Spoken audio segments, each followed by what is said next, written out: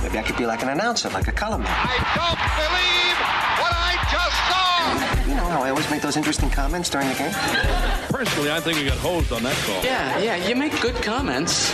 So what about that? Well, you know, they tend to give those jobs to ex-ball players and people that are, you know, in broadcast. What about a talk show host? This is In the Booth. Talk show host, that's good. I think I'd be good at that. I talk to people all the time. With Matt Park.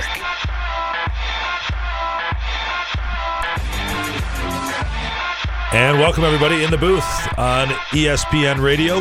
Good to have you along today listening in Syracuse and in Utica.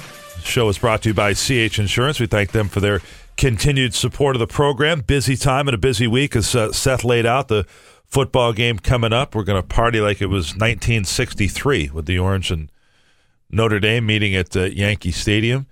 And before that, basketball at Madison Square Garden. Really a dream trip. And I know lots of people throughout the area are thinking about that and making it in one way, shape, or form. Might be a little bit of a commitment. Those of you that, if you want to include the women's game in Westchester on the way down, then the two Madison Square Garden games and Yankee Stadium, but all very doable. The Friday to Saturday really is a 24-hour stretch if you want to make an epic trip out of it.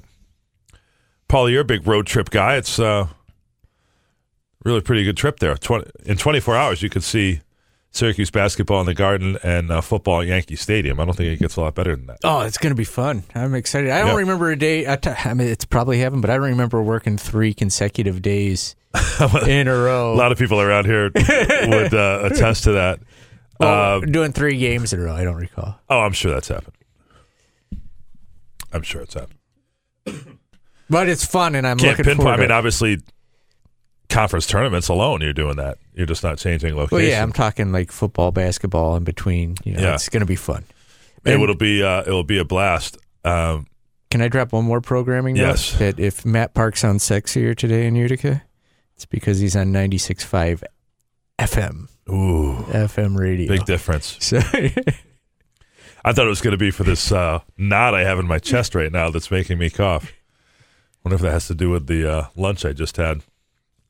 But good. Well, hello, Utica. All the fine folks out there. So we were on AM in Utica? They can hear us under bridges now. That's my old man joke. So. When you have to explain what the difference is? Yeah. So. Sticks with a little while longer. Very good. We'll have a couple of football guests today. We're going to visit with one current and one former NFL player, Cam Lynch, in his usual spot on Tuesday. And because we don't have a show tomorrow with travel to New York, Adam Terry will jump on in the tail end of the show today. So we'll go Cam Lynch and Adam Terry, a couple former Orangemen, and get their thoughts on not only the team now, but in Cam's case, the current NFL. Adam's going to Baltimore this weekend. He's going from New York right down to Baltimore for the 10th anniversary of the 2008 Ravens team that made the conference championship, lost to your Steelers, Paulie. And, it's a shame. Yeah, we'll get Adam's thoughts on if he's looking forward to catching up with Ray Lewis and Ed Reed and the gang and that whole crew. I think he said it was going to be a pretty well-attended affair. 1963 was the year that Syracuse and Notre Dame played at Yankee Stadium, a 14-7 win for the Oranges in that one. Both teams ranked? No, this is the first ever meeting where both teams are ranked, which is hard to believe. It's real cool. Now, the rankings didn't go very far back in the 60s. 1 through 5. No, I mean, Syracuse was ranked. In 1963, neither team was ranked. In 1961, Syracuse was number 10, and Notre Dame was unranked. Hard to believe Notre Dame was ever very far from the rankings in the early 60s. I just know they didn't really rank that many teams back then. Which reminds me of a little flash yesterday. Higgins and I were having lunch at a establishment up close to campus, and the cups are in a Pepsi retro 1959 look.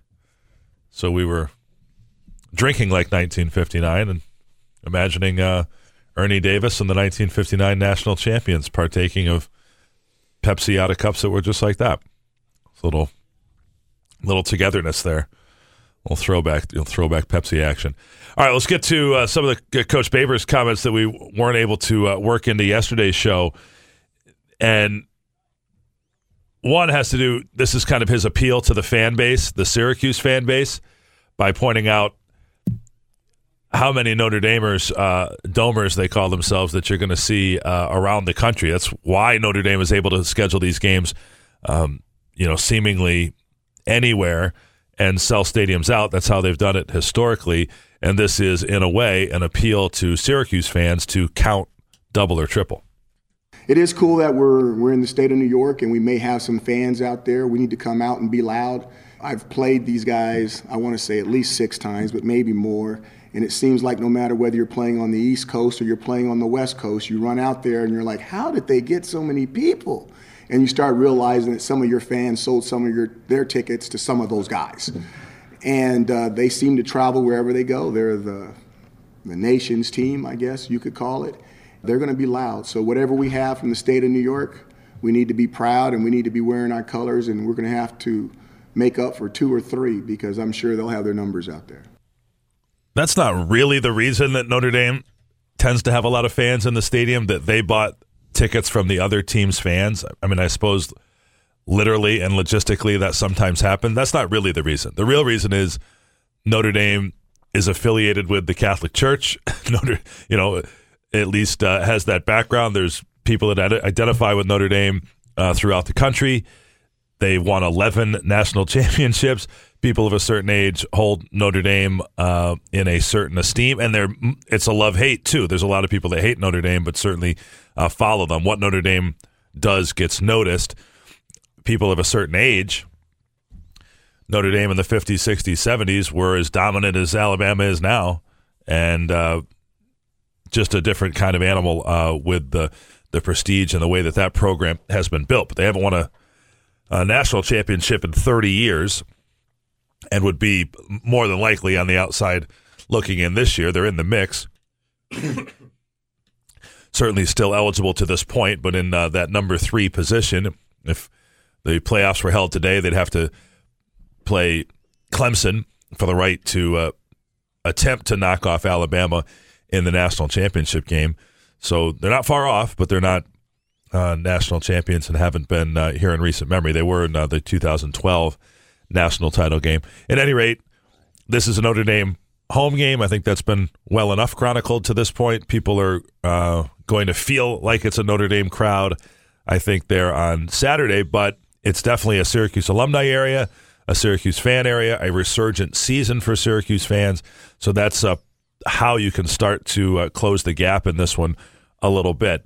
But really, Babers keeps coming back off of the nostalgia, or, his comment that we played yesterday. Is it cool to play at Yankee Stadium? Yeah, it's cool until somebody gets hit. Then it's going to be a football game. And so he's trying to focus this more than anything else on the football. And when it comes to the scouting report of Notre Dame, there's certainly a lot to lay out. They're solid. I've been looking for a hole, looking for a weakness, looking for a chink. They are extremely solid. They're good with whichever quarterback plays. Their defense is doing really, really well. Their new coordinator, Clark Lee, I believe, used to work here. And I knew him when he was at UCLA, when he was one of our graduate assistants at UCLA before he became full-time. So he's doing a fabulous job with that defense that Elko handed down to him, who's now at Texas A&M, which both of them started at Wake Forest the first year we played them. So I have some knowledge of it, but these guys, I don't use that word. The players that they are playing with on defense are really, really good. They're really, really long, and they have a really, really good scheme. So it's the main reason why I'm sure that a lot of teams have had a lot of difficulty scoring points on those guys. And then the offense is so good that you're trying to match suit with them, and then before you know it, you're behind, and then the floodgates open, and then the game's over. Dino Babers has kept his team close to quality competition. The guys in the previous show, I heard on the drive-in, laying it out last year. Syracuse, beat Clemson and had less talent on the field than LSU and Miami in road games and hung in those games. There's every reason to think the Orange will be competitive, and if not, somehow find a way to win this game. But you can't get behind early and expect to win against this bunch, because they're undefeated for a reason. Notre Dame's early part of the season, those games were closer than they would like. Ball State, they only beat by 8. Wake Forest, Vanderbilt, those games were a bit tighter than forecast early in the year. But since then, they've been blowing people out. 5 of their last 7 games have been 20-point games. They had no trouble with Florida State on the weekend. That's a common opponent. There's a few common opponents because Notre Dame is required now to play a handful of ACC teams. So they had a closer one maybe with Pittsburgh and that type of thing. They have regularly played a lot of those teams over time. So more on the game as we roll along. We'll visit with Cam Lynch next, talk a little NFL, then check in with Adam Terry. This is In the Booth on ESPN Radio. This is In the Booth with Matt Park. And welcome back In the Booth on ESPN Radio. Good to have you along with us. In the Booth brought to you by CH Insurance. Cam Lynch joins us in his regular spot for a Tuesday visit between games for the Buccaneers, and we'll check in on Cam and all things around the NFL and get his thoughts on Syracuse as well. Cam, how are things, man? Hey, man, how you doing, man? Things are great. Just chopping along over here, man, getting to work. Getting ready to head this way, right? The Bucs this year are playing the NFC East opponents, so after a loss to the Redskins on the weekend, it's MetLife Stadium and the Giants next. Yes, back to the good state of New York. I'm excited about this one. I have a lot of Syracuse friends coming up, so I think it'll be a great one. I hope we get 2 wins this weekend for the Buccaneers and for the Orange. Well, this is as close as they come to overlapping, right? The Syracuse game is not just in New York State, but in New York City at the Yankee Stadium, and then your game the next day at MetLife. In fact, the team, Cam, is staying in the Meadowlands. They'll be pretty close to you. I don't know if you have NFL players don't have a ton of free time, unfortunately, but they're tantalizingly close. Yeah, our time is restricted. Actually, it's kind of similar to college, but with all the family coming in, it'll be kind of tough to get out and get to the guys from Cuse. But I'll be sending my love from my hotel room to the field over there in New York. Well, it's not unheard of, I'm sure, even in your time traveling with the team, that maybe once a season things line up where you go into one of these NFL cities and you might encounter an NFL team. I think I'm trying to think where the last place that was that happened. But you might see, like, you're going into Pittsburgh, and as we're checking out, the advanced team for, I don't know, the Ravens or somebody else is moving in. And so it's not entirely unheard of that you might cross paths in the travel with football teams descending upon a given area. So 500 yards of offense and a loss, Cam, against the Redskins on Sunday. That had to sting. Yeah, it's a tough one, man. We're at the halfway point pretty much. So, like I say every week, man, it can only get better from a tough situation. We pray. We just pray, we figure some magic out, man, this upcoming time. So this is, like I said, the midway point, man. It feels like we're going uphill. But that's why we do this sport, man. That's why we play it. That's why we're in the business for times like this to test our character. Next up, the Giants, Sunday, 1 o'clock. Cam's Buccaneers take on the Giants. And you know the story about the Giants this year, Cam, and a lot of people around here are Giants fans.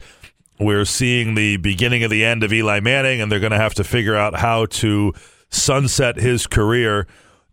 Let's roll back a little bit, taking aside from the fact that it's probably coming to an end for him.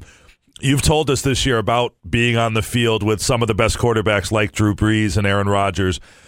What sense do you get when you're in a game against Eli Manning? It's pretty awesome because at the end of the day, too, right? He's a Super Bowl champ.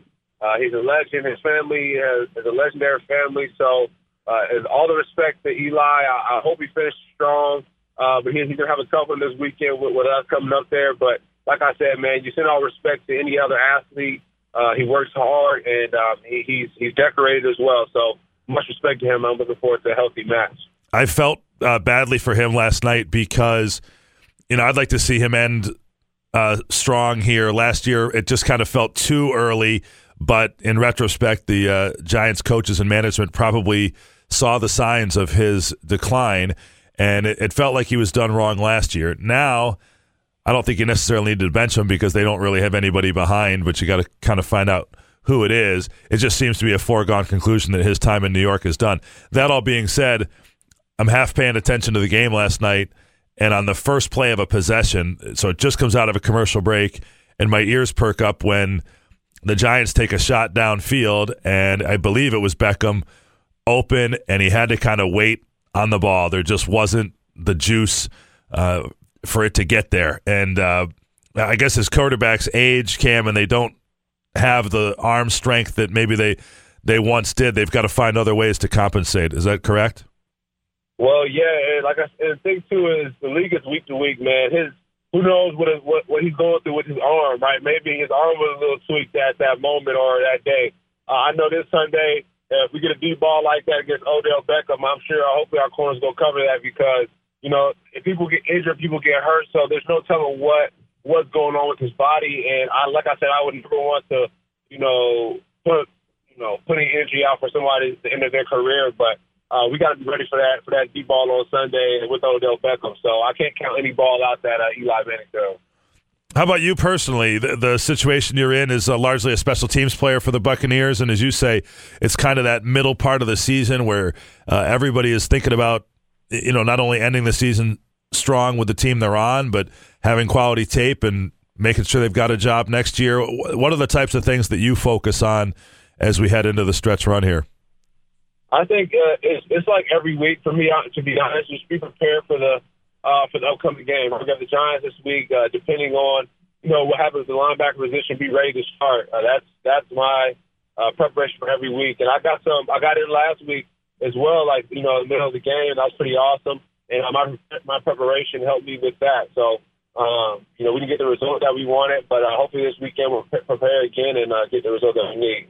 Cam Lynch is with us, former Orange standout now with the Tampa Bay Buccaneers, Bucks and Giants on Sunday. You can hear the game right here on ESPN 97.7, although maybe that's on the AM station with the women's basketball game at the same time, but we don't need to worry about that right now. Anyway, Cam, as far as it relates to Syracuse, we're going to ask Adam Terry this too, coming on later with a couple of NFL players, and maybe it was high school, maybe it was Syracuse for you. How do you get up for your biggest games? Nobody on the Syracuse team right now has probably played, unless they really had a coveted high school state championship type game or something like that. This is the biggest game in the program, going back to probably 2001, to two top 12 teams and all that this one entails. What would be your advice in terms of being ready mentally and physically for Notre Dame on Saturday? Basically, to prepare like they do every week. We prepared for Clemson, we prepared for Louisville, we prepared for every team that we prepare for. It's been the same every week. I don't think you don't go out of your comfort zone, or not out of your comfort zone, but you don't go out of your original game plan when it comes to games like this, right? You make sure that the coaches make sure that their game plan is solid as a player. You make sure the distractions are minimal, just like if you're playing the Clemson, right, a number one team in the country, or, number two and number three that they are now. You just make sure you minimize the distractions and prepare like you do every other week. And that's the thing that some people do is they make things bigger than they're supposed to be when, at the end of the day, as a linebacker, all you have to do is make tackles and make plays. So I think for the Syracuse guys, don't make it bigger than it is. And they've been in games like this before, so just take it how it is and go beat them. That's kind of what Dino Babers' comments have been like. Hey, Yankee Stadium and Notre Dame, that's cool and all, but it's just a game once somebody hits somebody. Right, exactly. They've been in big games beforehand, so it's just like another day, another stroll in the park. We just it's just that person that's in front of us at that moment. So, the goal is to win and to win out. So, Notre Dame is just in the way right now. That's all. Well, there's Notre Dame players on every team in the NFL, just about. I didn't look at the Bucs roster, but I'm sure you got one or two. And I know you've been feeling proud this year with Syracuse in the rankings, so you might have an opportunity to boast a little bit if they can pull one off here for you. Oh, yeah, every chance I get, I let everyone know in the Buccaneer facility that we are ranked number 12 and that we're coming for everybody. So it makes us proud, and I tell everybody that doesn't know that we're balling this year, and I'm looking forward to what our coaches and our players do in the organization where they take it. Well, good stuff. And quick scan, you don't have a single Notre Dame player on the Tampa Bay roster. That's hard to believe. Yeah, we did prior to. We talked about the game, but whoever they are, whatever Notre Dame alumni are out there, Syracuse will coming for you. Well, nobody to gloat to this week if they're able to pull off a win, but best of luck to you in the orange, Cam, and we'll talk to you down the road. Okay, my friend. Thank you, my friend. All right. Cam Lynch of the Tampa Bay Buccaneers. You can check him out on the field, especially if you're a Giants fan this week. That's hard to believe. I didn't mean it literally that there was a Notre Dame player on every roster, but if you just do a quick scan of the Bucs roster, they've got a player from Hobart. I think people remember Ali Marpet, who was a high draft pick as an offensive lineman. They've got Hobart. They've got 2 Harvards and a Humboldt State, but no Notre Dame on the Buccaneers roster. They've got an Idaho State and then the usual assortment of the ones you might expect. They've got a Colorado State Pueblo, but not one single Notre Dame player on the Buccaneer roster. Interesting stuff. Okay, back with Do We Care? Adam Terry to follow as we roll along in the booth on ESPN Radio. Do we care? Interesting. I doubt it. No, wait, the other thing. Tedious. But we will do this segment anyway. Don't care anymore. Don't care no more. So Jimmy Butler, who just got traded from the Timberwolves to the 76ers, was asked about his relationship with teammates, and he said, quote, "I don't think I'm a bad teammate, but people get whatever they want to say out. I think I'm an incredible human being, teammate, and I will show that to the guys here." So Jimmy Butler is self-proclaimed incredible human being. Yeah, humble guy too. Yeah. I think this has to do with self-awareness. I think everybody thinks they're a good person or good-looking or a good tipper or whatever, and that's all true until somebody calls you out as the opposite. He might be a good teammate. It's hard to say that given some of the stuff he's done lately. I think he might have a different definition of what that means. Does he play hard all the time? I think he probably does. Does he take care of younger teammates? And he probably thinks, well, I bought so-and-so a suit. I'm a good teammate. So maybe he is. I think it really comes down to your definition. But from what we can see, he's walked away or refused to play for a team that was paying him a lot of money because he didn't like the direction of it or what have you. That doesn't look like a good teammate to me. Now that's put to the test. He goes to Philadelphia. It's a place that he clearly signed off on being, that he wants to be. They're a better team. And, maybe at the end of the year we'll have a better feel for whether he's a good teammate or not. I would imagine at the end of the year, if you ask the Sixers, they'll say they enjoyed being around him. That'd be my guess. Usually I would say if you have to tell people that you're an incredible teammate, signs probably are pointing to you not being an incredible teammate. I'm trying to think of who, I'm looking at the Syracuse rosters over the years, who I know Devo's classic great teammate, but I don't know who else you could put in. But those are guys that people from the outside think are jerks. Yes. And their teammates like them. Yeah. Deion Waiters would be in that category. Draymond Green, I guess not Syracuse, but someone in the NBA who seems to be like that kind of sort of person. Either you guys Fortnite people? No. I tried it. You did? Yep. I have it on my Seems PlayStation like it's addictive 4. apparently to everybody else. I kept flying up in the air on something. I don't know how I did it. And kids were calling me all sorts of swear words, and I quit because my self-esteem was crushed. Well, the Vancouver Canucks, they've banned video game consoles on road trips because their players were playing too much Fortnite. They wanted their players to hang out together more, go out to dinner and stuff like that. But the players are saying that Fortnite is actually what is uniting them because they play together. And they're international guys, most of them. So all of them, I guess you could say, speak Fortnite. So they're taking away something that is helping this team bond together. Yeah, I would think they're better off with this than without. There's other things they could be doing. I think if I was the general manager of a pro team, and for the most part, the guys all hung around the hotel, I'd be pretty happy with that. And so I would keep it going. Particularly in a sport like hockey, it's not a baseball pitcher who, David Price, you would fear could actually get carpal tunnel or mess something up by playing video games 8 hours a day. These guys, not really. The motor skills that it takes to shoot a puck with a stick are a little bit different.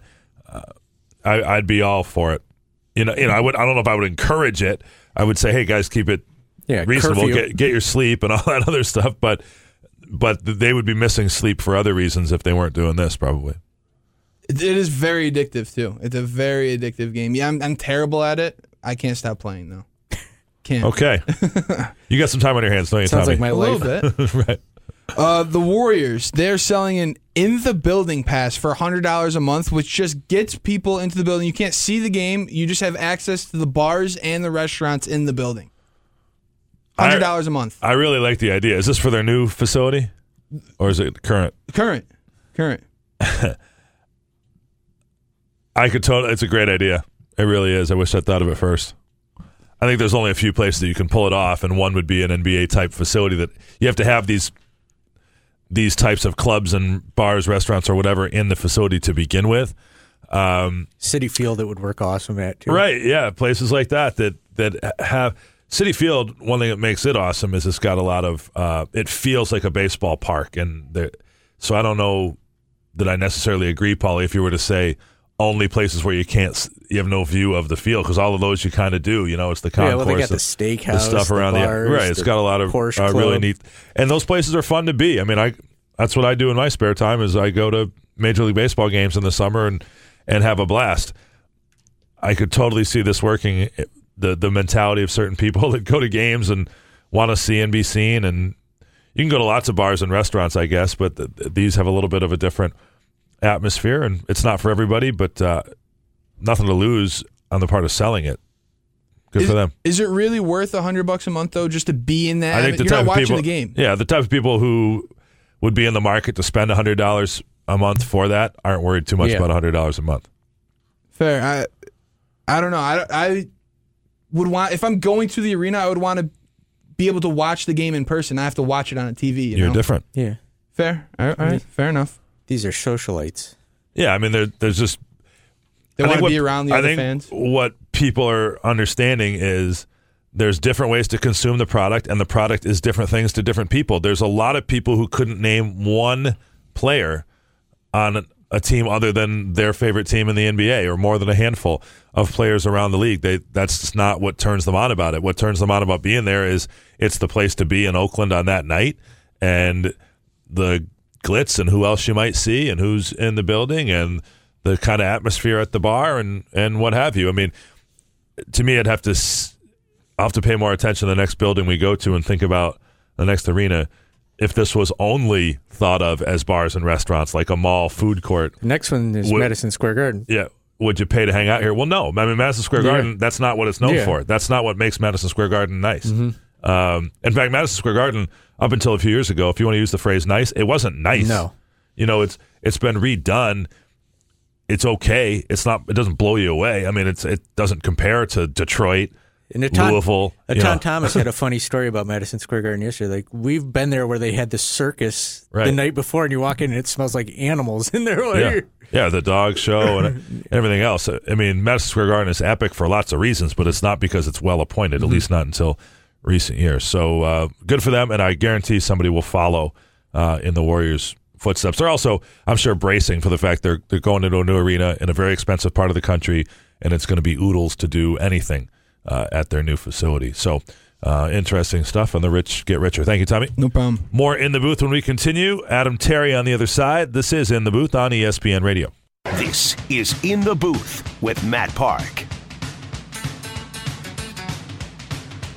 In the Booth on ESPN Radio. Good to have you with us this afternoon in both Syracuse and Utica. Last show of the week. We're traveling through the rest of the week on the road literally during the show tomorrow with the basketball team, then games Thursday and Friday nights at Madison Square Garden. Then we'll catch up with our next guest on Saturday in the Bronx at Yankee Stadium. The Orange and Notre Dame, number 12 versus number 3 for a 2:30 tilt Saturday afternoon. Adam, how cool is this, man? And it's the start of a big weekend for you as well. Oh, it's fantastic. You know, a great opportunity. You know, as you kind of go back through the history of Yankee Stadium and what it's meant to college football and pro football, it's going to be a pretty cool atmosphere to go in there and, you know, see a very, very meaningful game. Will this be your first time in the new Yankee Stadium? Well, I went to the Pinstripe, so okay. I was able to see that there, but it was from a different vantage point, and, you know, this is a highly ranked Syracuse team versus a highly ranked Notre Dame team, so if you look back on it, it's probably one of the best games that'll ever be played in Yankee Stadium. That's for sure. Back in the day, obviously the New York Giants called the old Yankee Stadium home. Syracuse and Notre Dame played in Yankee Stadium back in 1963, which is kind of fun as well. And these teams have had a great history, even though it's only a handful of games, 5 games to 3 in Notre Dame's favor. But the Orange with the win in South Bend in the Greg Robinson era, November of 2008, which was a really exciting game, and some others over time. The Walter Reyes game here in the Carrier Dome was certainly impactful. The theme I thought we would have today, Adam, is how you got up for your biggest game. We kind of had asked Cam Lynch about that as well earlier in the show, the advice that he might have for the team. But for you, whether it was a high school section championship or something at Syracuse or in the NFL, you are going to celebrate this week the 10th anniversary of the AFC Championship game in 2008. How did you sleep the night before, and how did you build up to the biggest ones? Well, I think for me, it's you look at this and, if I was a player today, so I'll put myself in the shoes, you're going down, and this is a Notre Dame Army game that, New Rockne is win one for the Gipper during the middle of the locker, during halftime, and, 7 blocks of granite went down there, and I'm just a historian of the game. So whenever I went into an environment, it was, hey, what does this mean? Whether it's a Pittsburgh Steeler game or whether it was going down to West Virginia for a Schwarzwalder trophy, I had to kind of just put myself in the perspective of the guys that had played before me and, honor them, go out there 100 miles an hour. So from where I sat, usually in the locker room, it's that slow build. It's one where, my go-tos were different types of genres of music, but, I always reverted back to, it's called The Ascent from the Last of the Mohegans, played by the Royal Scottish Orchestra. And if you've never watched it, it's a James Fenimore Cooper book that was then put on in probably mid-'90s. And that's where I'm from. So I'm from the Glens Falls area. And, I just pop that on and think, hey, some of like, hey, if I've got to go out there and I've got to go, yes, it's not war, it's not battle, but if I've got to go throw my body around, I have to get in the right mentality to do so. So that's probably one of the things that I would do. And it wasn't yelling and screaming or anything like that, but it was a controlled rage. So if you can put that into perspective, it's one that you're going out and you have to play in a calm demeanor, but it's also with packing full a lot of violence, and you're just flying around. Well, that's what I was going to ask, because it obviously can work against you, right, to get too foaming at the mouth for your biggest game. And, I don't think anybody's hiding from the fact that it's the biggest game the program has played since 2001. It's just the challenge of the players and the coaches to focus that energy. Yeah, it's interesting because you bring up, can't go too high, too low. And you watch Quentin Nelson this week from Indianapolis and what he did against Jacksonville. The whole time he pulled around on a power scheme, he was screaming. I've never seen that in my life. So he comes around the edge and he decleats one of their safeties, and he's screaming the whole entire time. And it got a lot of publicity, but I've never seen that. Most of the time you're dealing with, especially my position, offensive line, you were calm, cool, collected, but you also knew if something went down on the field, you were right on top of it. So it's not the zone, I guess, like people say, hey, I'm in the zone, but it's probably a closer feeling than anything else. Like you're cool, you're calm, collected, you're on top of every movement, and it's almost like the Matrix where things kind of slow down. Visiting with Adam Terry, our Syracuse IMG Sports Network analyst. He'll be with us on the weekend when the Orange take on Notre Dame, 2:30 Saturday afternoon. You can hear the game on TK99, of course. Quentin Nelson, by the way, a Notre Dame alum in his own right, now with the Colts. And how much film have you seen here, Adam, at this stage? Have you gotten into the nitty-gritty of it? It looks like they're getting better as the year goes on. And Brandon Wimbush played really well in the Florida State win, but Ian Book back in the saddle this week. Well, I think a lot of attention is drawn towards the two quarterbacks, and even Brian Kelly, when he was talking about it after the game, the one thing that's the big differentiating factor at the beginning of the season, 4 games missed for Dexter Williams, and he's the guy that really drives the ship. Yes, the quarterbacks have been doing a better job, but when Brian Kelly talks about the beginning of the year, he goes, Brandon Wimbush didn't have a Dexter Williams because of, personal issues with his family. But if you can stop him, you can draw that point total down. So, when you played Pittsburgh, they beat him 19-14, but he only had 31 yards rushing. Same with Northwestern. It's a 10-point spread, and he only has 56 yards. Now, at the beginning of the season, they're only winning by 7, 8, 7. They really blow out Wake Forest. But towards the end of the season, they're doing such a good job of getting that ball distributed around from the quarterback position. This guy goes and pops off, and he's good for at least 1 to 2 touchdowns a game, and that's been the elevation of points for Notre Dame right now. So, hey, it's going to be a big day for Ryan Guthrie and a big day for Kylan Whitner, but that's going to be the focus because he's not just a running back that can between the tackles. He has that dynamic speed to get down the field. In the games in which Dexter Williams has played, he is averaging 128 rushing yards a game, has 10 touchdowns, 6.8 yards per carry. Defensively, Clark Lee was here. A guy that he was kind of connected to in his career is named Mike Elko. Elko had been at Wake Forest. Clark Lee worked with him there for a short time. They both had been under Dave Clawson at Bowling Green, and now they've gone their separate ways. Elko with Jimbo Fisher at Texas A&M, and Lee did a nice job. Brian Kelly's tough to work for, but not if you're undefeated. Yeah, and when they're getting as much of a rush and tackles for loss out of that front four, it's really they're when you look at the depth chart, they're really about 10 to 12 guys deep on that front side, and it's marvelous. You've got a defensive a junior in Khalid Kareem who's got 10 tackles for a loss, and then the edge rushers just keep mounting the sacks. So that's going to be a tough task for kind of an offensive line that for Syracuse right now that is known to give up sacks. They're known to give up sacks and pressures, and that's a little bit because of Dungy's style. He tries to find a seam and gets going.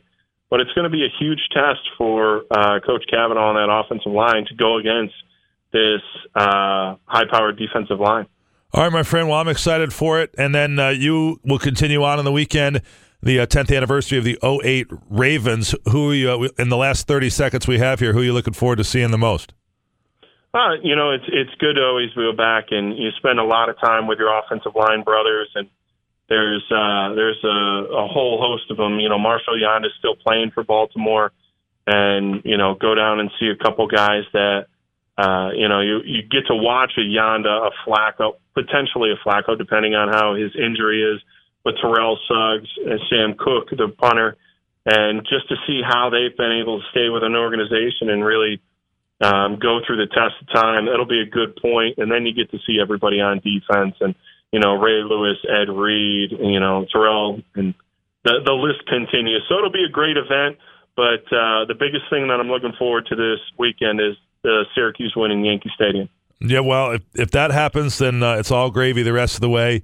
Certainly could be a tremendous 3-day stretch if the number of wins that they could pull out in that period. If it's just 3, then there'll be a lot of Orange fans smiling from ear to ear come Saturday evening. So, Adam, thanks for the time as always. Best of luck.